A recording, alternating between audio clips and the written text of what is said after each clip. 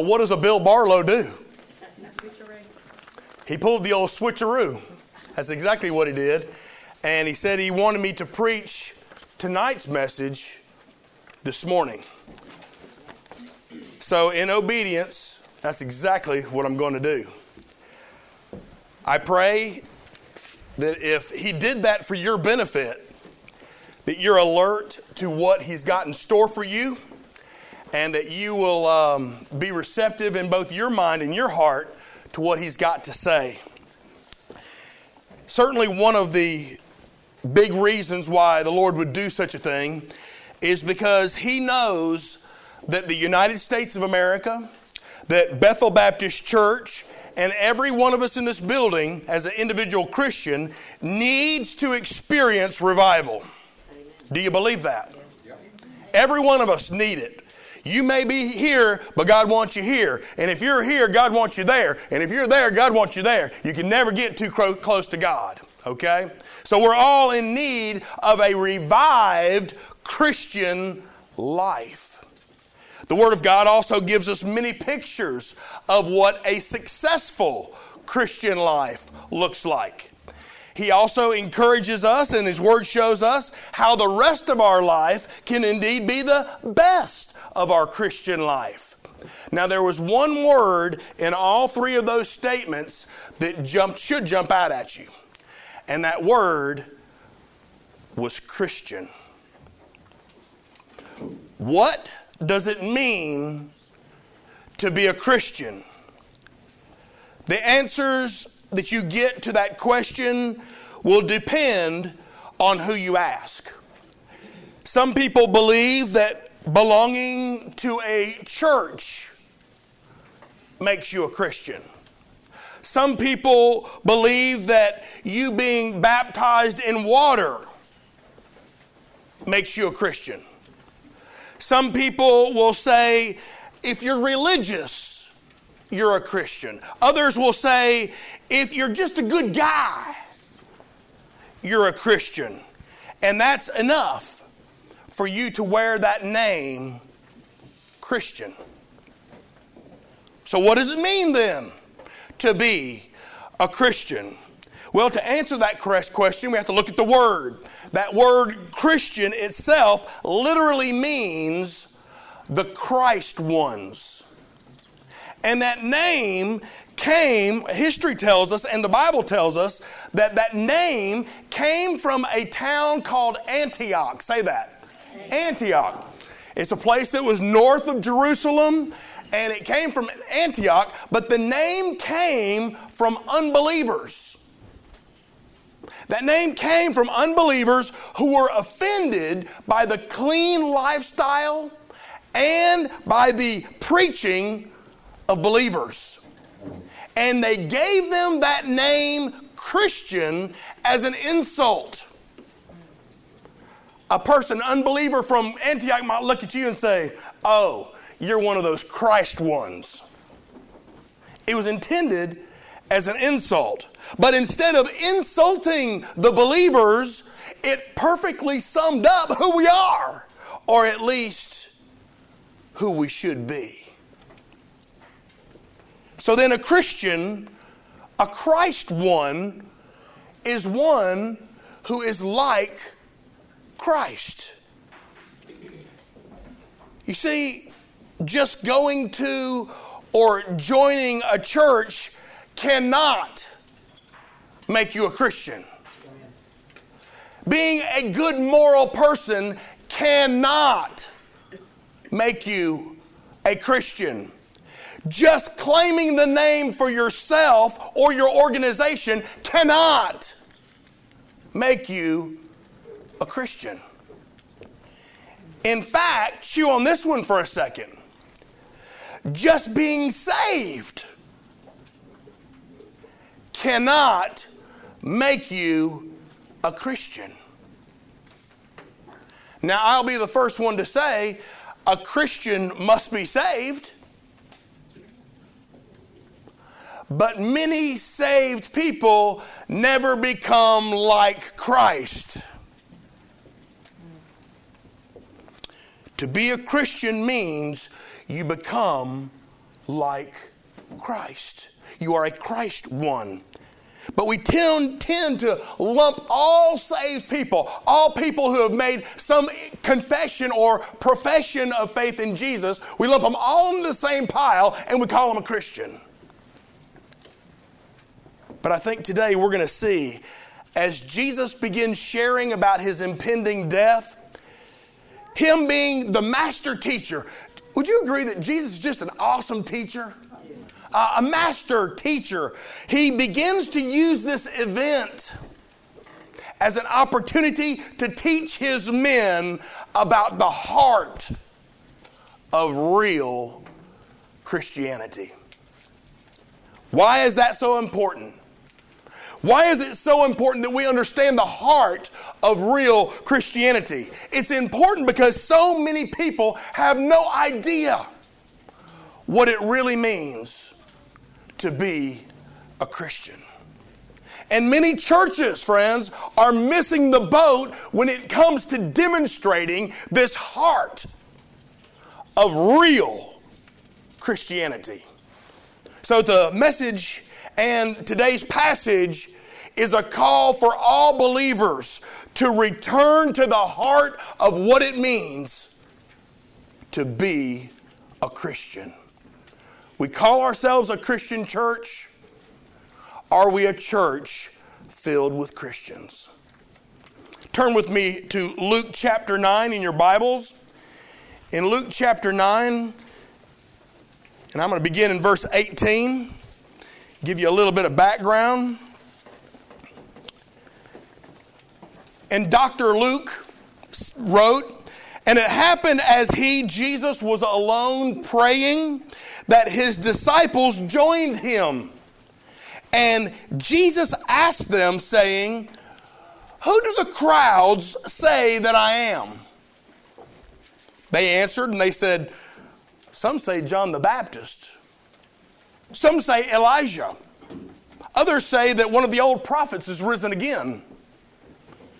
Jesus then said to them, 'But who do you say that I am?'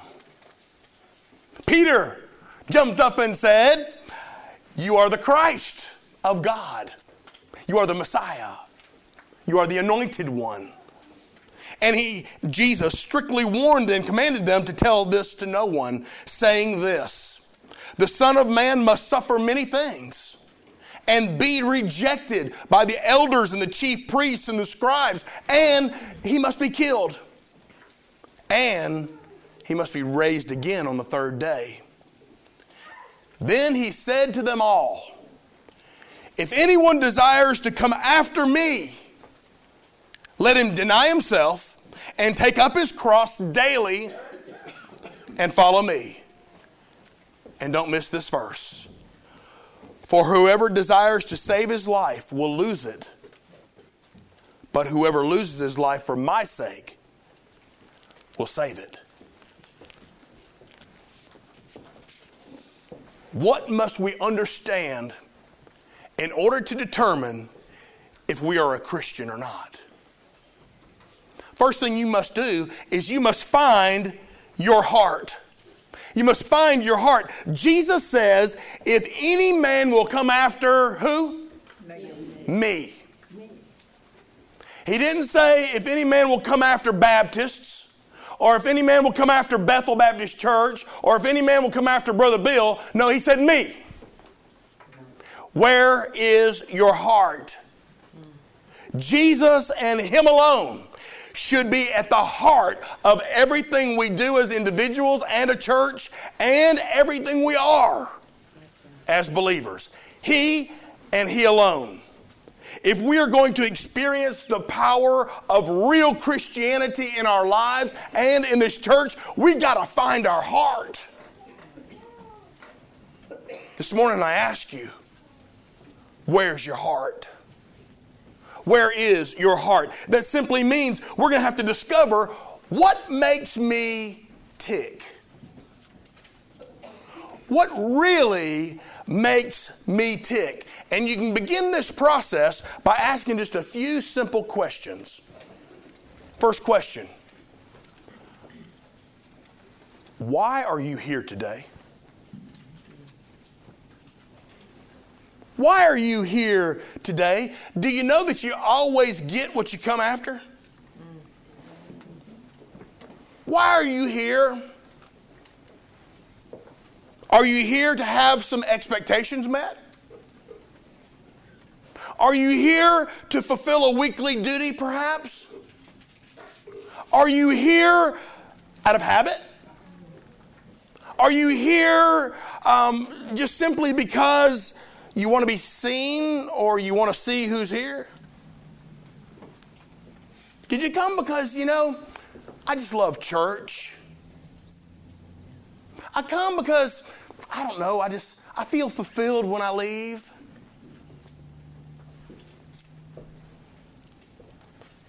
Do you love the Lord and desire to worship Him more than anything else in your life?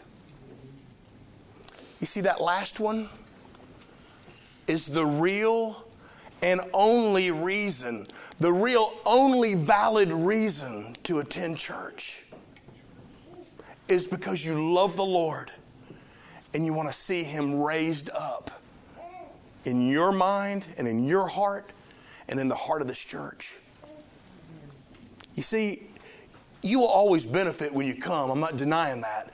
I pray that you'll always leave here blessed. I hope you do find fulfillment when you come here. But that can't be the reason that you come.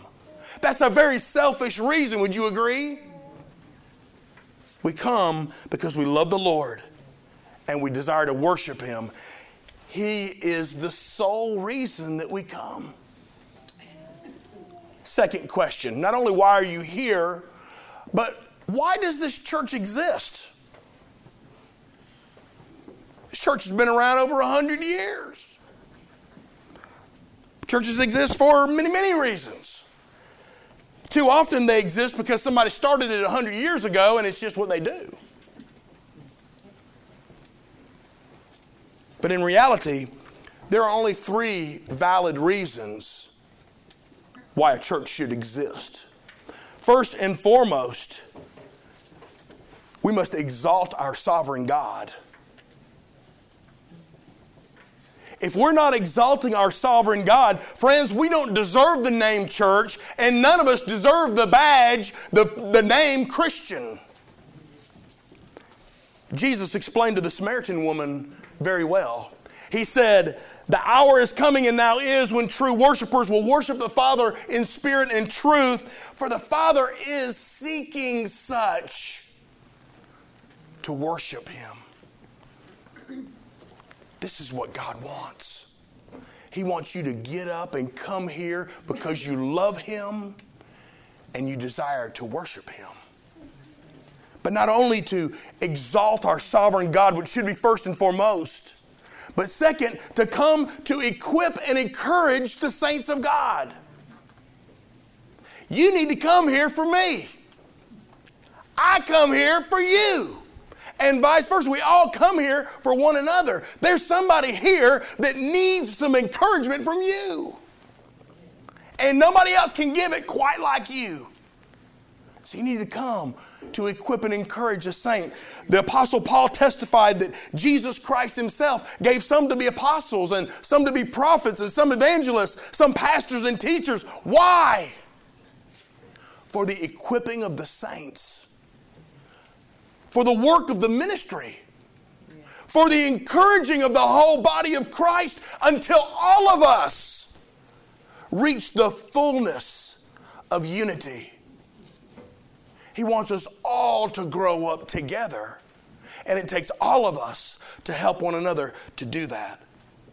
So first and foremost, this church exists to exalt our sovereign God. Secondly, to equip and encourage the saints. But thirdly, to evangelize sinners to God. Just in our neighborhood right here, there are so many lost people. And God wants to use His body. He wants to use His children to get that life-saving good news out to some people. Jesus commanded that we go therefore and make disciples of all nations and baptizing them in the name of the Father and of the Son and of the Holy Spirit, teaching them to observe all the things that He had taught and commanded them. Evangelizing sinners to God is so important. But all three of those are things that you'll see prominently in the first church. It was there. They did all three and they did it very well. But it's these three things that should make every member of this church tick. Those three things should be in your heart. See, when the call to come after me was issued by the Lord Jesus Christ, it's going to register differently depending on who's listening to it. Everybody's at a different spiritual plane. So depending upon where you're at, it's going to mean something different to you. For instance, to the lost person, when Jesus says, come after me, it means, hey, I can be saved. If I come after Jesus, I can be saved. Jesus can give me a new heart. But you know, to save people, it means something different. It means I need to be sold out. I need to be sold out to my Lord and come after Him. Jesus can refocus my heart. Yes, it's possible to be saved. It's possible even to be accurate or active. But some people don't have a heart for God, don't have a heart for Jesus. So, in all honesty today, not before me, but before God, let me ask you this question. What makes you tick? Where is your heart? What is the heartbeat of your life today? Do you as an individual need to rediscover what makes you tick? Do you need to rediscover your heartbeat for God? After we find our heart, and I'd suggest to you that some of us do, after we find our heart, then we must focus our heart. We must focus our heart. Jesus calls His disciples to come after me. That implies a very diligent effort, an intentional effort to come after Him, to work at it, to come after Him, to seek after Him. I mean, if we're really in love with Jesus and He is the central love of our hearts, then we're going to have a desire to be wherever He is, right? I love Janet, and I love being wherever she is. I like hanging out with her because I love her, and I want to be with her. The same thing goes with our relationship with Jesus. Do you want to be where He is? Do we have the same hunger for the Lord that was deep within the heart of David? When he said, as the deer pants for the water, so pants my soul for you, O Lord. My soul thirsts for you, O Lord. Do we have that kind of desire? I challenge you to think the Lord wants you to have that kind of desire, where you thirst for Him. You know, for the disciples of the Lord Jesus Christ, this call to follow Him meant forsaking everything else. Do you remember what Jesus said? Come up to a bunch of fisher boys, and He said, come after me, and I'll make you fishers of men. And immediately, they left their nets and followed Him. I submit to you this morning, for us, that may mean the very same thing. I don't know what you're doing, and I don't know if that's where God's got you, but it may mean that immediately you need to stop what you're doing and come after Him. You address that in your prayer. Because the Lord taught us this: if anyone desires to be a follower and does not love Jesus far more than father, far more than mother, far more than wife or children, brothers and sisters, yes, even more than his own life, he cannot be my disciple. So who's got to be number one, folks? Tell me. Jesus has got to be number one. He's got to be number one. Your life boils down to this: priorities. You know what your priorities are. You go where you want to go, don't you? Don't you? I mean, you do really what you want to do, don't you? I mean, you follow who you want to follow, don't you? Are you willing to do what you love to do? Absolutely. The Lord's call for us is to focus our hearts. To focus our hearts upon Him and go with Him wherever He leads us. Is your heart focused this morning? Is it focused on the Lord Jesus Christ? What has your heart today? Where have you been focusing your heart's efforts? Who's first in your life today?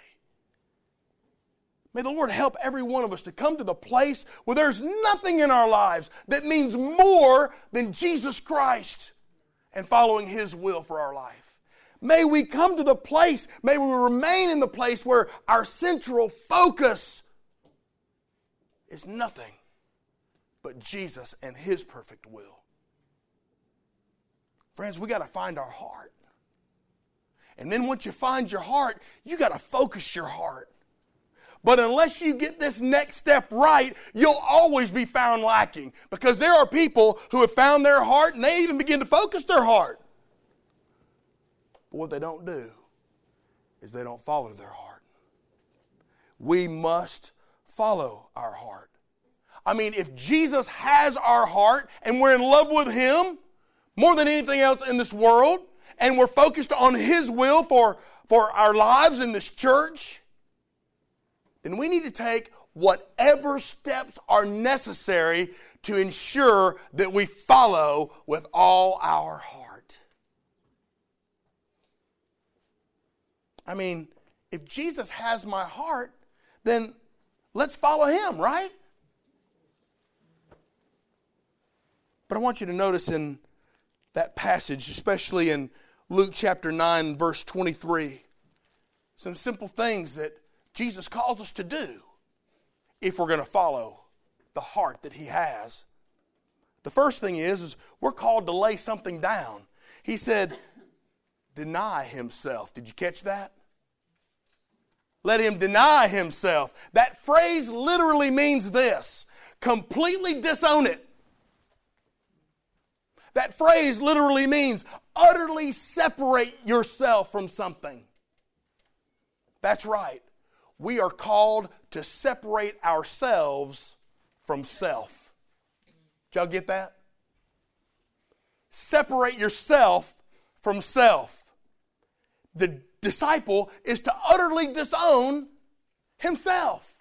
The disciple is to refuse to acknowledge self or the person of that old man that died. The disciple, friend, is dead to his old life. He has disowned self. Romans 6:11 tells us that we are to consider ourselves dead to sin, but alive in God through Christ Jesus our Lord. To deny oneself means to follow that wonderful example set forth by the Lord Jesus when He came in this world. I wonder if you remember. Turn with me to Philippians chapter 2.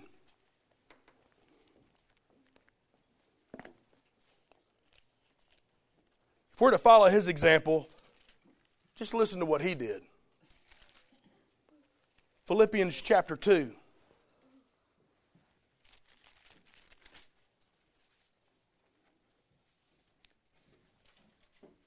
The Word of God tells me, to let this mind be in me, which was also in Christ Jesus, who, being in the form of God, He was God. He is God. He didn't consider it robbery being equal with God, but made of Himself no reputation, taking the form of a bondservant and coming in the likeness of men. And being found in appearance as a man, He humbled Himself and became obedient to the point of death, even the death of the cross. That is the example that we're called to follow. Does that sound hard to anybody? Anybody? Does that sound hard? Guess what? It sounds hard because it is hard. It is hard to die to self, to die to our own desires, to give our desires over to the will of God, and to follow His desires instead. It sounds hard because it is hard. Self does not like to be denied. We want to do what we want to do. So we think that's not even possible to follow Jesus like He did.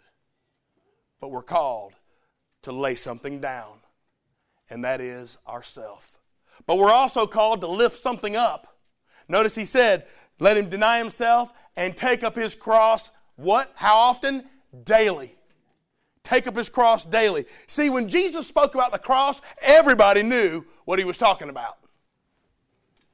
It's estimated that 30,000 Jews died by being crucified on a cross just during Jesus' lifetime. Everybody knew what Jesus was talking about. They knew what the cross meant. When Jesus said that we're to take up our cross, He's saying that we are to live as dead people. Dead to self, that is. He said that we're called to embrace the fact that self is gone, that self has died. We're called to do just what Jesus did. He told the disciples in verse 22, He said, I'm going to suffer many things, be rejected. I'm going to be killed and raised again on the third day. He knew what was coming. And He's calling us to live the same way. But to understand what this cross is that Jesus is talking about, to understand what this cross is that we're called to take up, the first thing we need to do is we need to understand what it's not. Okay? This cross that Jesus is telling us to take up, it doesn't mean that you're bearing with your lost husband or wife. It doesn't mean that. It does not mean that you're bearing with your wayward children. It doesn't mean that. It doesn't mean that you're bearing with your mother-in-law. Amen? Your cross is not handling the difficulties and trials you find in your life. It's not that. The cross is not just a place of suffering. The cross is a place of death. Death to self. It's an instrument of death.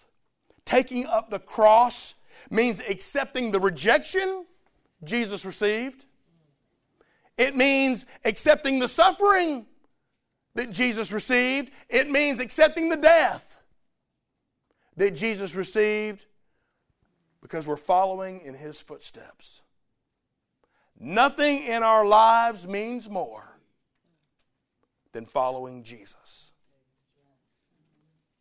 To take up your cross means that you are to willingly identify yourself with the Lord Jesus, with His death, with His word. Get this. If you're listening, say amen. Amen.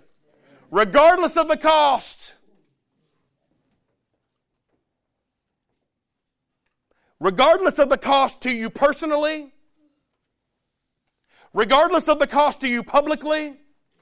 Regardless of the cost to you financially, you are to identify yourself with your Lord. Now, that's not a side of Christianity most people want to hear about. Amen?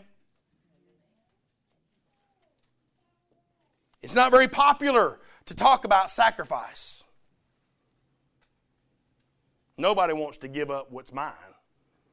It's not very popular to talk about death and suffering. Nobody wants to hear about that business. But let me tell you something. That is what real Christianity is about. Death to self, submitting ourselves to His rule, yielding our lives so that He can use us for His glory. That's real Christianity. That's the heart of real Christianity. And I believe the sooner we learn that truth, the sooner God can bring revival into us individually, into this church as a body. But too many churches are filled with people who don't even have the heart of a real Christian. They haven't found their heart, they're not focusing their heart, and they're certainly not following their heart. So we're called to lay something down ourselves. We're also called to lift something up, and that's that same cross that Jesus lifted up, identifying with Him. But we're also called to live something out. Jesus said, if anyone desires to come after, to seek after me and me alone, let him deny himself and take up his cross daily and follow me. You see, we're not called to take up that cross and once and for all just kind of give it a half-hearted effort. We're called to take up that cross once and for all and go after Jesus with all that's in us, our entire life, with all we got. We're not called to back out because things get tough. We're not called to give up the minute we come against a challenge. We're not called to turn around just because it gets a little difficult. No. You're not to lay down that cross for anything. Day in, day out, we're called to identify with He who is our Lord, Jesus. We're to die on that cross and give our all for His glory. Does it sound hard? Anybody? Does it sound hard? Guess what? It is hard. That phrase, follow me, has the idea of being willing to go all the way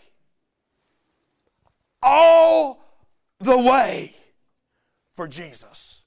No holds barred, no turning back, just a steady, humble walk following in the footsteps of our Lord Jesus Christ, never turning back, never giving up, never laying down that cross. Jesus said it as simply as possible. In John 12:26, He said this, and listen carefully. He said, if anyone serves me, let him follow me. And where I am, guess where the servant's going to be? Where I am, there my servant will be also. If anyone serves me, him my Father will honor. You know, if people want to be saved, they can be. They can be saved, but there's only one way that's ever going to happen. That is through faith in the finished work of Jesus Christ. But something dramatically happens in the life of a believer. He or she is not satisfied with only having saved his or her own hide.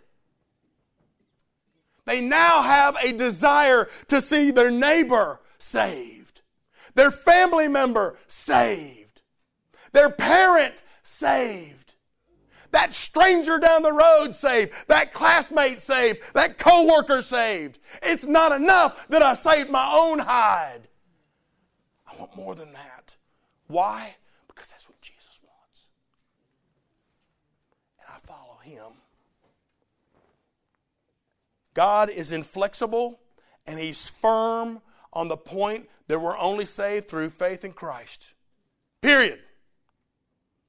The Bible's clear. In fact, His Son stated it this way. He said, I am the way, the truth, and the life. No man comes to the Father except through. God's made up His mind about this matter. He's made up His mind. He's written it in stone.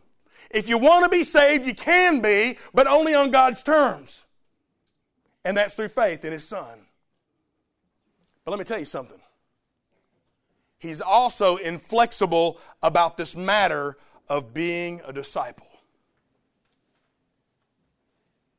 If you want to know the heart of the matter, if you want to experience the real heart of Christianity, then you're going to have to go all the way for Jesus. You see, you can have as much or as little of God as you want. Isn't it sad how many people choose so little?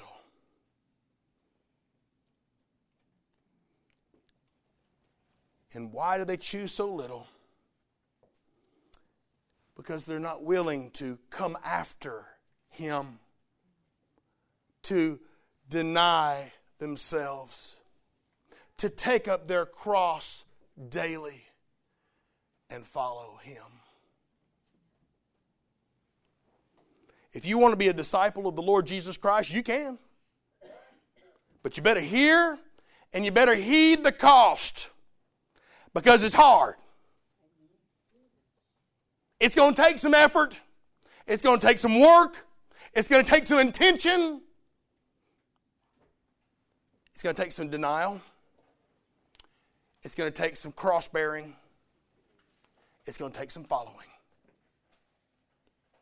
But until this happens in our lives, you will never experience all that God has in store for you. Your invitation today is a two-part invitation. One, you can be saved. The book of Romans tells us that if we confess that Jesus is Lord and believe in our hearts that God raised Him from the dead, you will be saved. This invitation is you can be saved today. But how many people do you know? And we talked about this in our Sunday school class today. How many people do you know that have made that confession, made that proclamation, but never became a disciple of the Lord Jesus? So the second part of this invitation then is not only can you be saved, but for maybe the first time in your life, you can be a Christian. What does that take? If anyone desires to come after me, let him deny himself and take up his cross daily and follow me. If you haven't been doing that and you know, then I want to encourage you and invite you to come and allow me the privilege of praying with you and just asking for the Lord's guidance to help make a Christian out of the saved person that you are. But if you've never had a for real faith experience, placing all your trust, all your hope, all of your future in Jesus, I invite you to be saved today too. You can have as much or as little of God as you want. Let me pray for you.